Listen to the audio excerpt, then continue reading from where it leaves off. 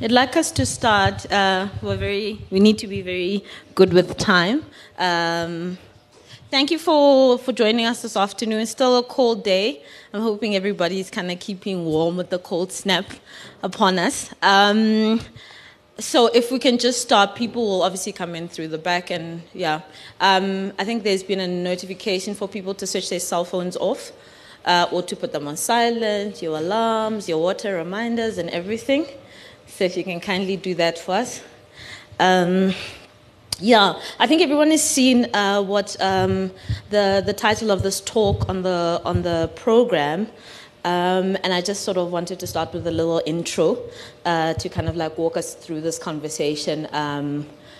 We're not PowerPoint people, so there won't be any heavy PowerPoints, text heavy.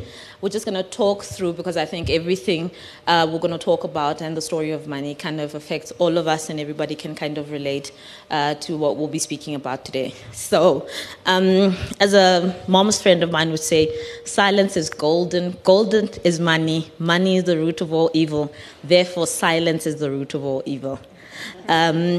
And they were loosely using The Lack of Money is the Root of All Evil by George Bernard Shaw. Money is acquired, unless it's coins, yet so loud. When you think about money, there's either joy, sadness, opportunity, and multiple reactions it conjures up.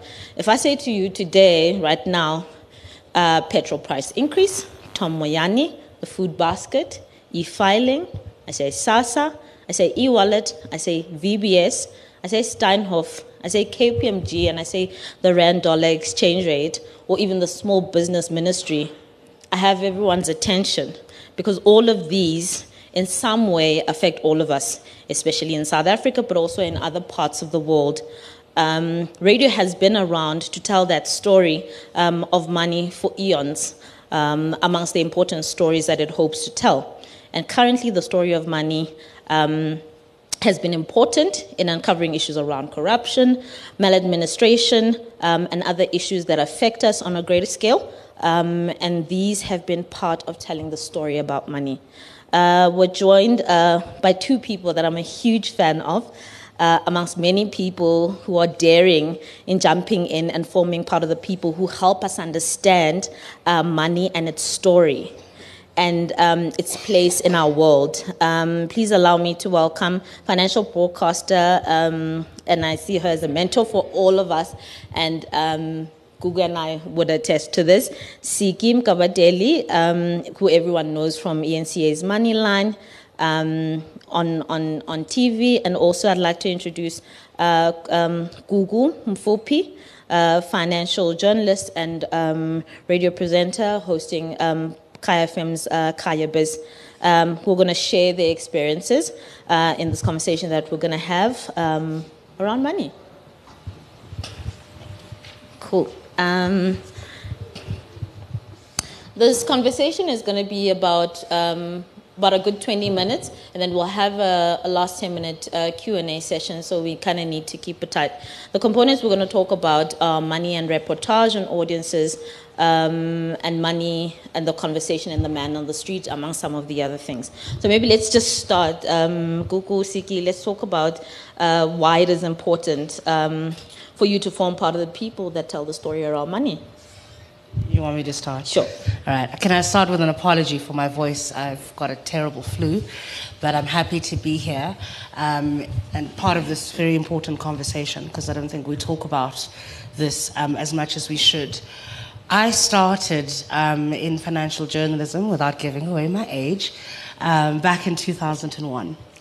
And back then, there were very few people who looked like me, black women, which in a country that is 90% black was kind of problematic, because who are you speaking to about this very important subject of money, the economy, finance, and business? We are the consumers. We are the employees. Some of us are employers, and many of us want to participate in the economy. But if you remember, if you were alive like I was back then, the economy, the finance, the markets, the indicators was the 30 seconds on a TV bulletin where they told you about the rand against the dollar, the pound, the euro, and then they'd say on radio, the gold price is, and and Brent crude is trading at, and that was the sum total of what we were allowed to talk about, or even just to understand. So people almost, one friend said to me back then that when she sees the indicators on the bulletin or she's listening on radio and they say that, that's her time to get up and go make a cup of coffee, not the time to listen. That was the biggest issue that I've always had with the way that we've dealt with financial and business reporting. I think we've made huge strides over the past 17 years. Back then, you didn't have the big radio shows, an hour dedicated to business and the economy. Didn't happen. It was 30 seconds. Today, you have every single major radio station with its own dedicated business show. We can deal with the content of those shows, but the fact that the platforms exist is important. I think I'm happy to echo some of the themes that Siki has alluded to. And I was actually one of those people who used to watch her on TV back then in 2001 and all those other years. So you're not that old. It's okay.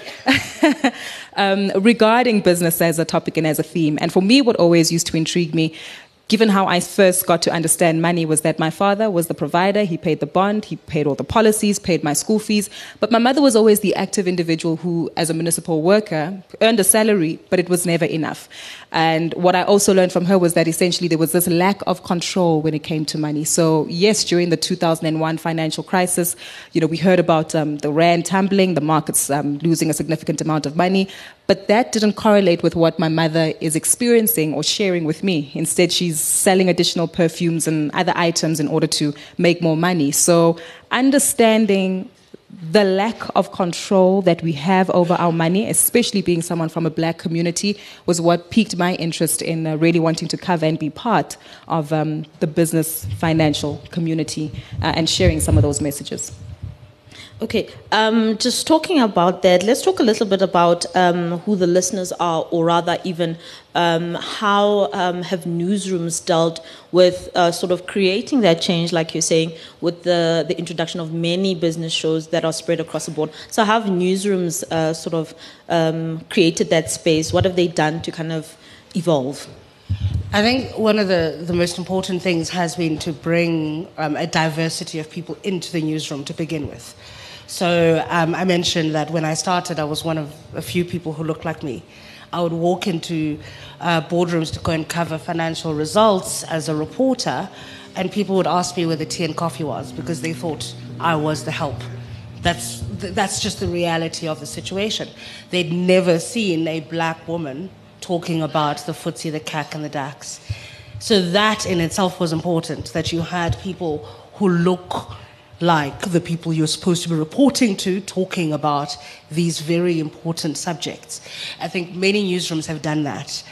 My team at Moneyline is a reflection of South African society. I'm very deliberate about that.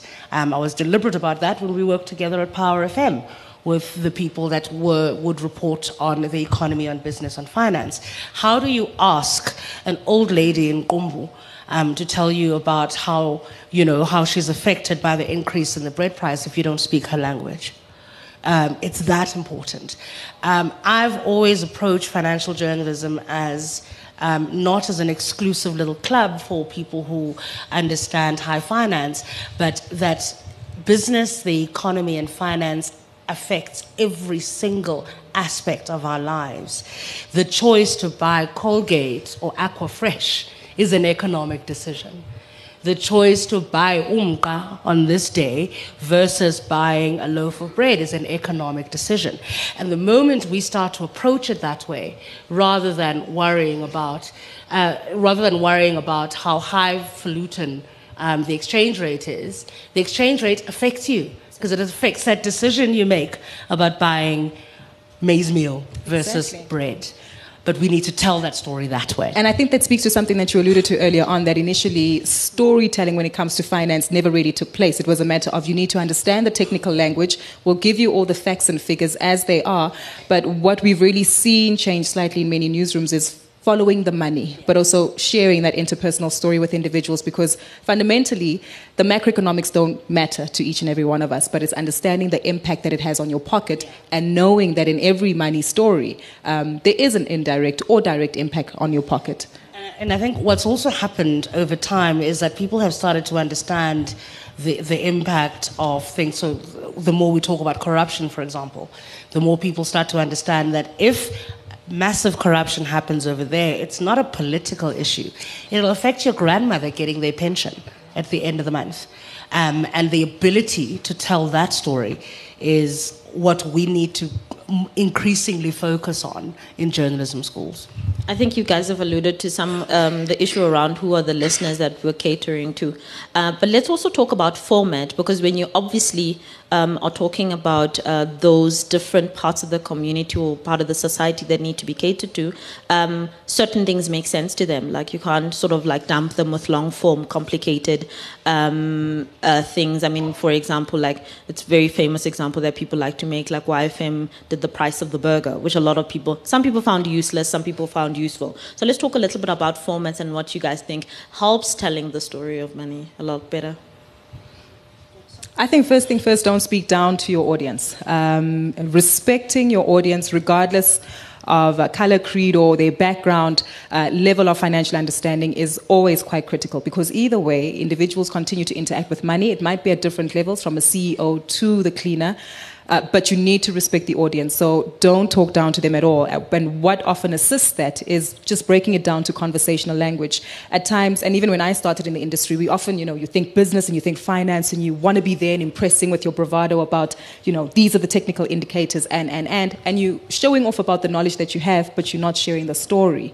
So again, keeping it conversational and really relating it to things that influence the day-to-day lives, like the fuel price. Even if you mentioned Steinhoff, already the South African audience resonates with the fact that somehow that actually has impacted on their pension funds or unit trusts and other investment opportunities that they might be invested in. And it's about bringing it in conversation. So I guess, and I think that's also something that we've seen as well on very many media platforms, is that we try to move away from the technicalities and the numbers, and also just remember that, fundamentally it's a conversation about money.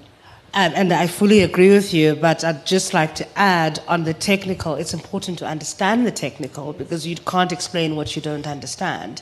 So a big part of the problem, so I was saying over lunch that if SuperSport offered me a job tomorrow to pay me 1 million rand an hour, I would turn it down, because I know absolutely boggerol about sport.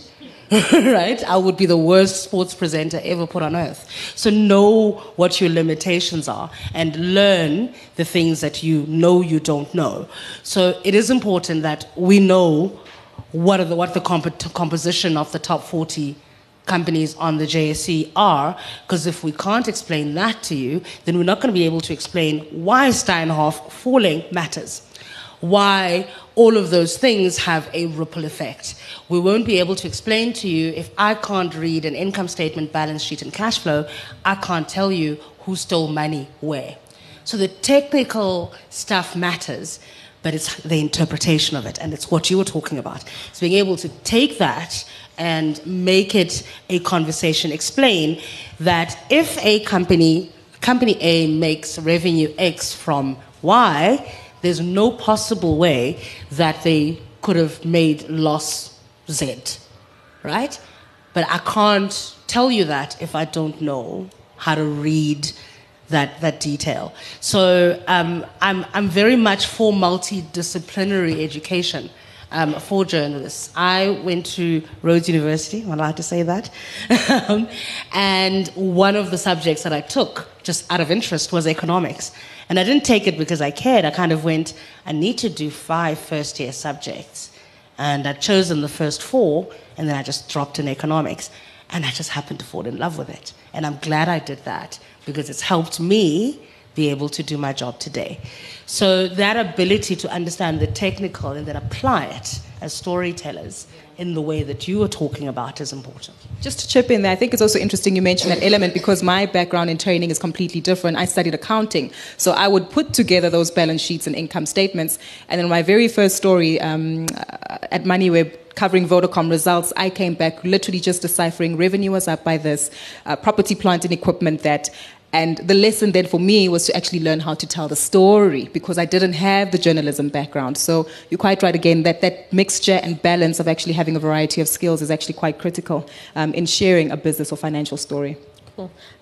Let's talk, I think Gugu started talking about this and Siki, you also did, the gender dynamics of money. So we were talking about the spending, like we know the dad will take care of the bond and the big things and the mom would build either stop nonsense or make sure there's groceries and all that kind of stuff. Let's talk about the gender dynamics of money and the issues around access and how that impacts on how you tell that story. I think it's no secret that in today's day and age, women are more than ever at the forefront of financial decisions. Not to necessarily say that they weren't, because when I listen to my grandmother's stories, my grandfather used to come back as a truck driver, pass on that envelope to her, and she would sort out how that money is actually distributed. But it's now become so much more prominent because we are at the forefront of actually taking those financial decisions, but also driving and bringing in that revenue into the home.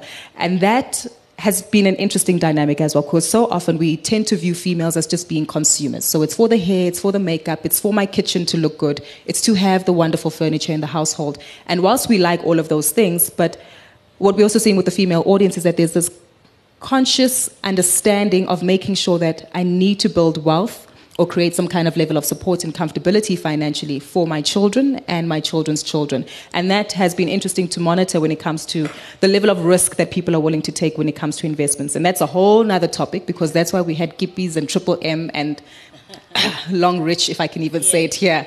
I guess that's part of the dynamic that I'm seeing is that women are clearly becoming a little bit more prominent. Of course, men are still playing a significant role, but there's just this conscious effort of creating that buffer.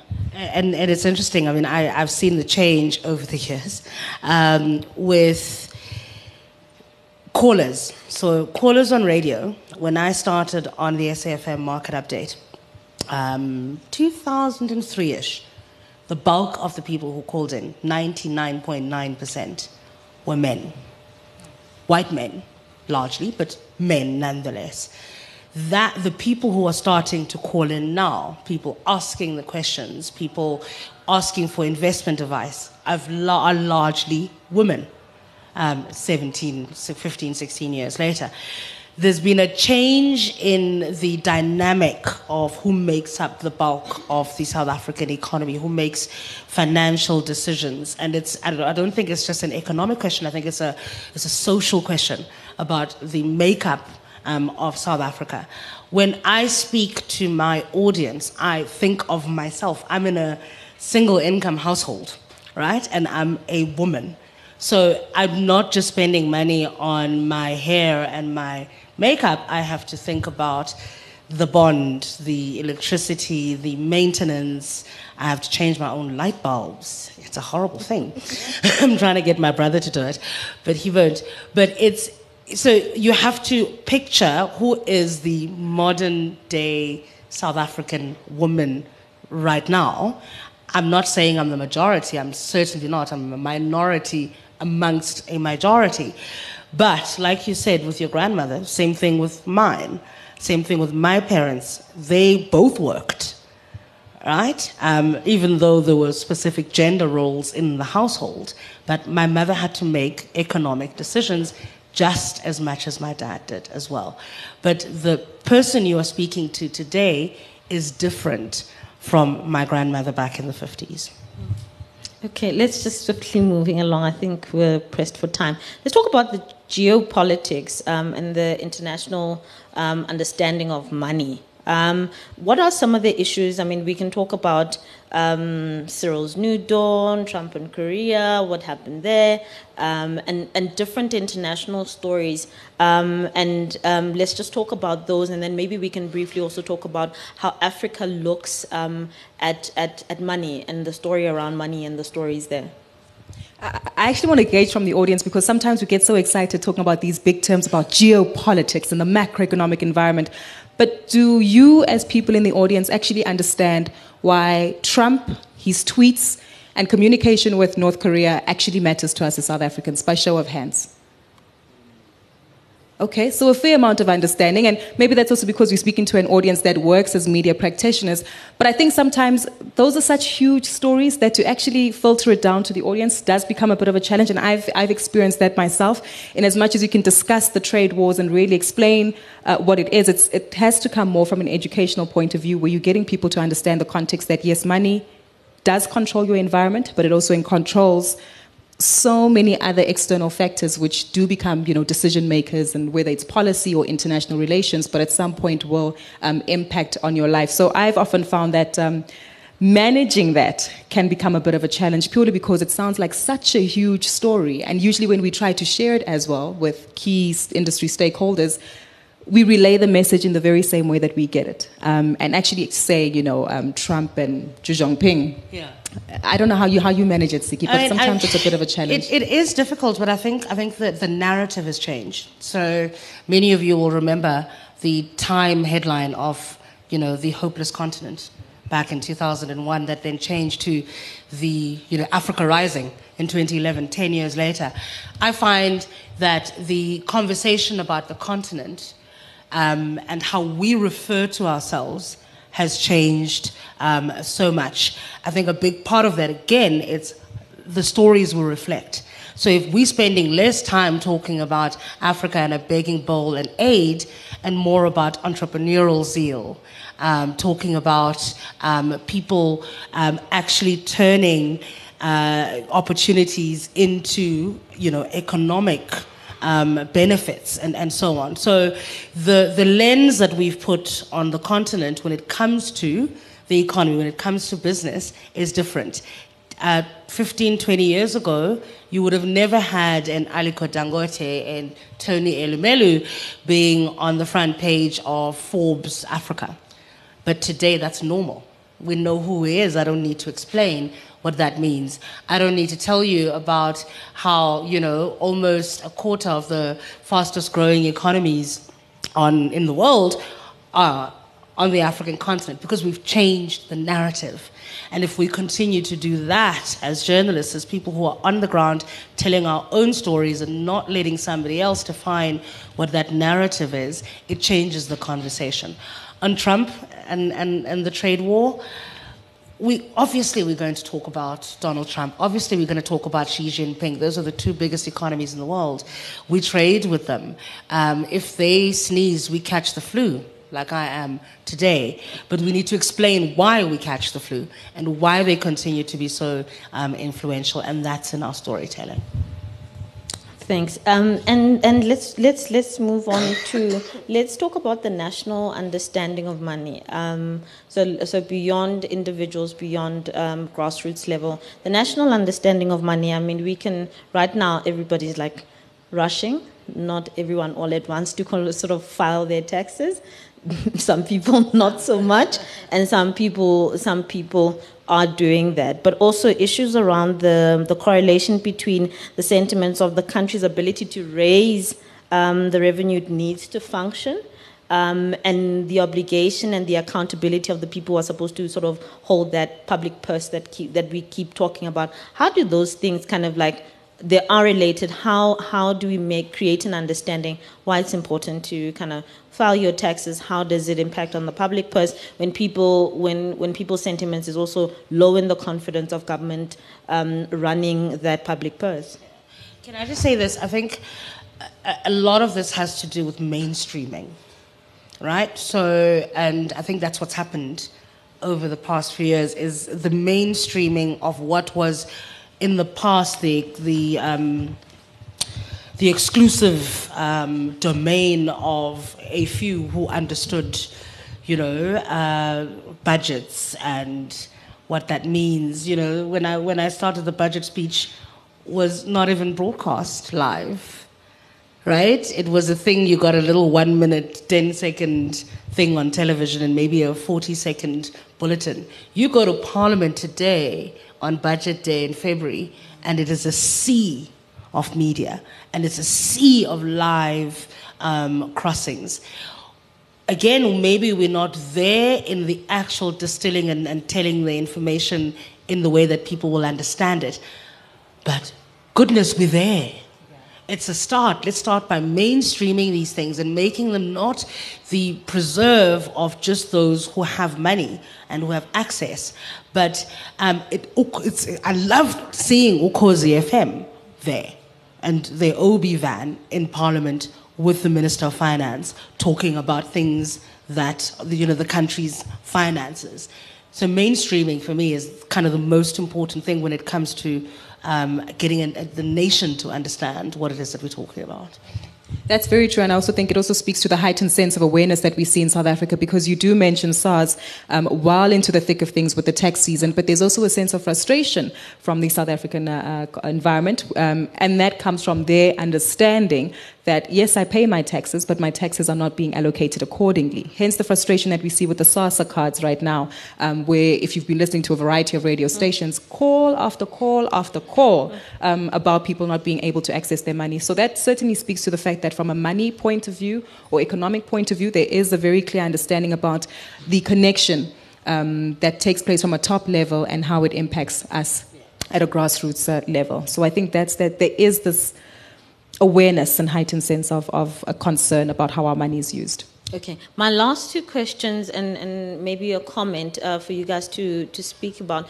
How far are we going as far as making entrepreneurship and small business accessible, just in that environment, let alone communicating about it? Because a lot of people complain about the red tape or the systems that don't work, that make it difficult for them to get into business. And if when Siki, you were talking about the new dawn and taking opportunity and making financial sense of it, it just reminded me of that. But also, we can't talk about the story of money without some kind of comment from you guys around the Bitcoins and that whole night. You guys. I think what's happened with things like Bitcoin, and I'm not making please understand me, I'm not making an equal comparison between Bitcoin and Triple M, for example. They are two completely separate things. But I think what it does is it's highlighted how little we understand how money works, right? There's a conflation of digital currencies like Bitcoin and the scams that we've seen in the past. A big part of it for me kind of then goes back to financial literacy and financial education. I've said long ago, I wish somebody had taught me in school how to budget, how to open a bank account, what interest is. Teach me that, for goodness sake, and not maths literacy, because that's going to be a lot more useful to me later on to understand when something is a pyramid scheme and when something is an actual investment, and understand the difference between those two things. Very quickly on entrepreneurship and small businesses, my biggest issue with small business and entrepreneurship in this country is that we don't actually have a definition of what makes a small business. So the guy selling maize meal at the taxi rank is being treated exactly the same way as the guy running a fintech company out of Cape Town employing 10 people. That's problematic. So we do a catch-all instead of actually describing exactly what we are talking about, and that's where we need to begin. Following up on the entrepreneurship story, what we do also see is naturally the rise of a variety of incubators and the likes, but again, maybe that lack of focus on particular sectors, on particular industries is also where the concerns do come in. What I've also noticed from the audience that I serve on KFM is that there is this vibrancy around entrepreneurship and wanting to build businesses, but a lot of our listeners are also starting from a grassroots point of level. And again, where the entrepreneurship comes from, the sense of entrepreneurship is not necessarily because I've just thought of this fantastic idea and I want to change it and implement it. They actually just need to augment their income It's survivalist, exactly. They're looking at additional ways to beef up their revenue streams. So their primary objective is to make a profit, and there's nothing wrong with that. We live in a capitalist society, and that's what needs to be done. But it's not necessarily executed in the right manner to make sure that there's also a full and bigger picture effect with regard to whether it's employment or serving a bigger market and looking at international markets beyond just Johannesburg, Gauteng, and South Africa only. To pick up on the theme as well with regard to Bitcoin, funny you mentioned that it's tax season. I think very few people in the audience know that July is National Savings Month. And why? Because saving is boring. Right? That's usually the feeling that people get. But if you tell someone you can make a 10% return joining a WhatsApp group and you'll get your money at the end of the week, right? There's a lot more excitement about that. And I think that obviously speaks to what people want. Yes, we understand there's long-term investing, there's long-term saving, but I want money, and I want money now.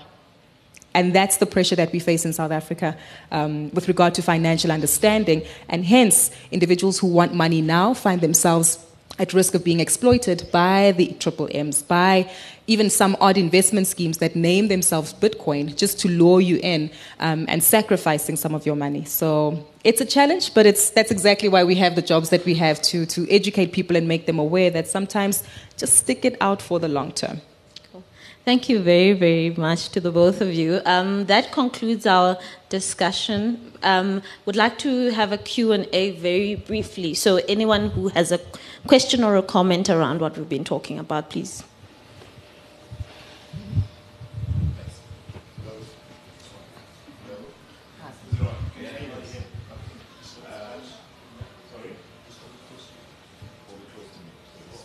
I don't know. Okay. All right. Hi, everybody. My name is Manqoba, and thank you, ladies. This was awesome. And I wanted to know, obviously, you guys cover a variety of topics that have to do with finance and budgeting, etc. So if there are maybe areas of interest that one would like you to discuss or look into, how do we do that? Do we tweet you? Do we send an email to your producers? How does that happen? Do you mean going on air? Going on air, yeah. Like, for example, why the prices of cars in South Africa are the highest in the world, or feel like they're the highest in the world, and there's no alternative in terms of a transport system, and who's responsible for that? You can imagine, being business journalists, how many emails we get every single day from the PR. I've got 736 unread just from last week. Don't tell them I said that. But, I mean, obviously just getting in touch with my producers is usually the easiest. They keep better track of communication than I do. So moneyline@enca.com, your best bet. And I do read that one, I promise, every night. I would agree, same process to be followed through Kaya FM, through producers. But to keep it simple, send it to gugulethu@kayafm.co.za, because if I start giving you spellings of other names, it might get confusing for the moment. But also to understand that there is a process editorially that every media company does naturally follow when it comes to selecting stories and making sure that fundamentally it needs to serve the purpose of the audience that we serve. But also, I mean, I literally, there was a day, you remember earlier this year how this year started? With the resignation and non-resignation of a president and all of that. I had guests sitting in the studio ready to go on air, and we were told I need to tell them to go home because now we're going to do rolling coverage of this. So sometimes we will agree and say, yes, we're going to do the thing. You're already standing there, you're mic'd, and we say, sorry, the president's just been fired, so can't talk to you anymore. So that process happens. Hi, sorry I'm late. Just curious, I'm involved in financial education through the ALS station. So we do SOPs. So in other words, we do the education aspect of it and the emotional functional benefits of whichever bank. So in other words, it's financial education through storytelling. And I know that eNCA and Kaya probably don't do that because it's more a mother tongue thing. But can you talk to that for a moment? Do you get that kind of request? Would you consider something like that as part of your packaging, or is it always live, whatever's happening at the moment? I don't think eNCA would. I can't speak for them. I'm a freelancer there. I pop in, do the thing, and I go home. But with their target audience, I suspect that that's not necessarily something that they would do, but with their sister company, ETV, they probably would. And let me just say that the work that you guys do in that is phenomenal. Because to be able to tell the money story through very relatable and things that people, if you already have the eyeballs watching the soapies, earballs, earballs, already listening, so catch them that way. I think in SAFM with their storytelling, the national PBS stations, that's where they catch all. I think you're going to struggle with the commercial stations. Yeah. Yeah, I think it's fantastic. From my personal perspective, I think there's a money story to share across any income bracket.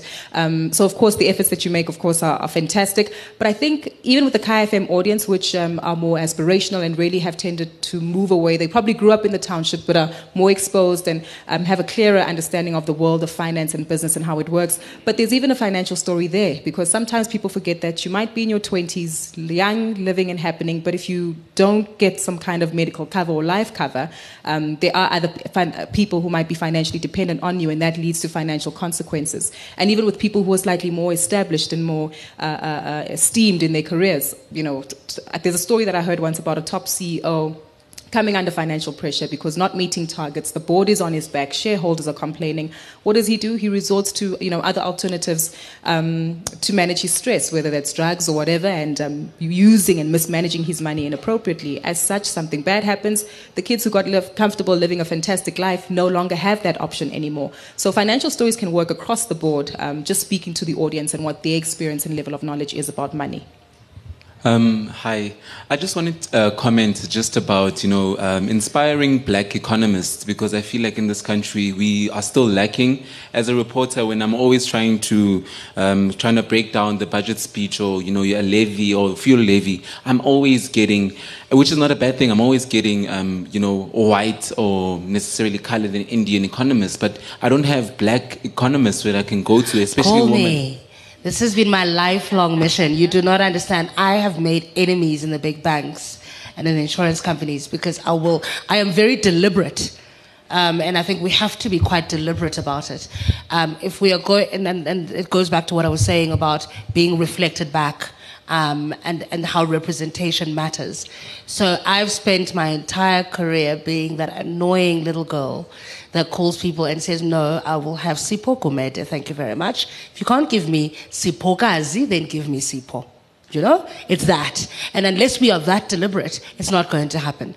A lot of and we also have to tell our own black economists and our black brokers and all of them that they have to say yes. I'm that annoying person that calls and they say, no, I'm not ready. I'm like, well, hi, I wasn't ready when they put me in front of a camera in 2001. So it's that. We have to be annoying. And that's the only way we're going to grow the pile. But if you need any names, I'm your girl. Thank you, everyone. We've run like a minute or two over time. Thank you so much. You can chat to Siki and Gugu afterwards. A round of applause. Thank you.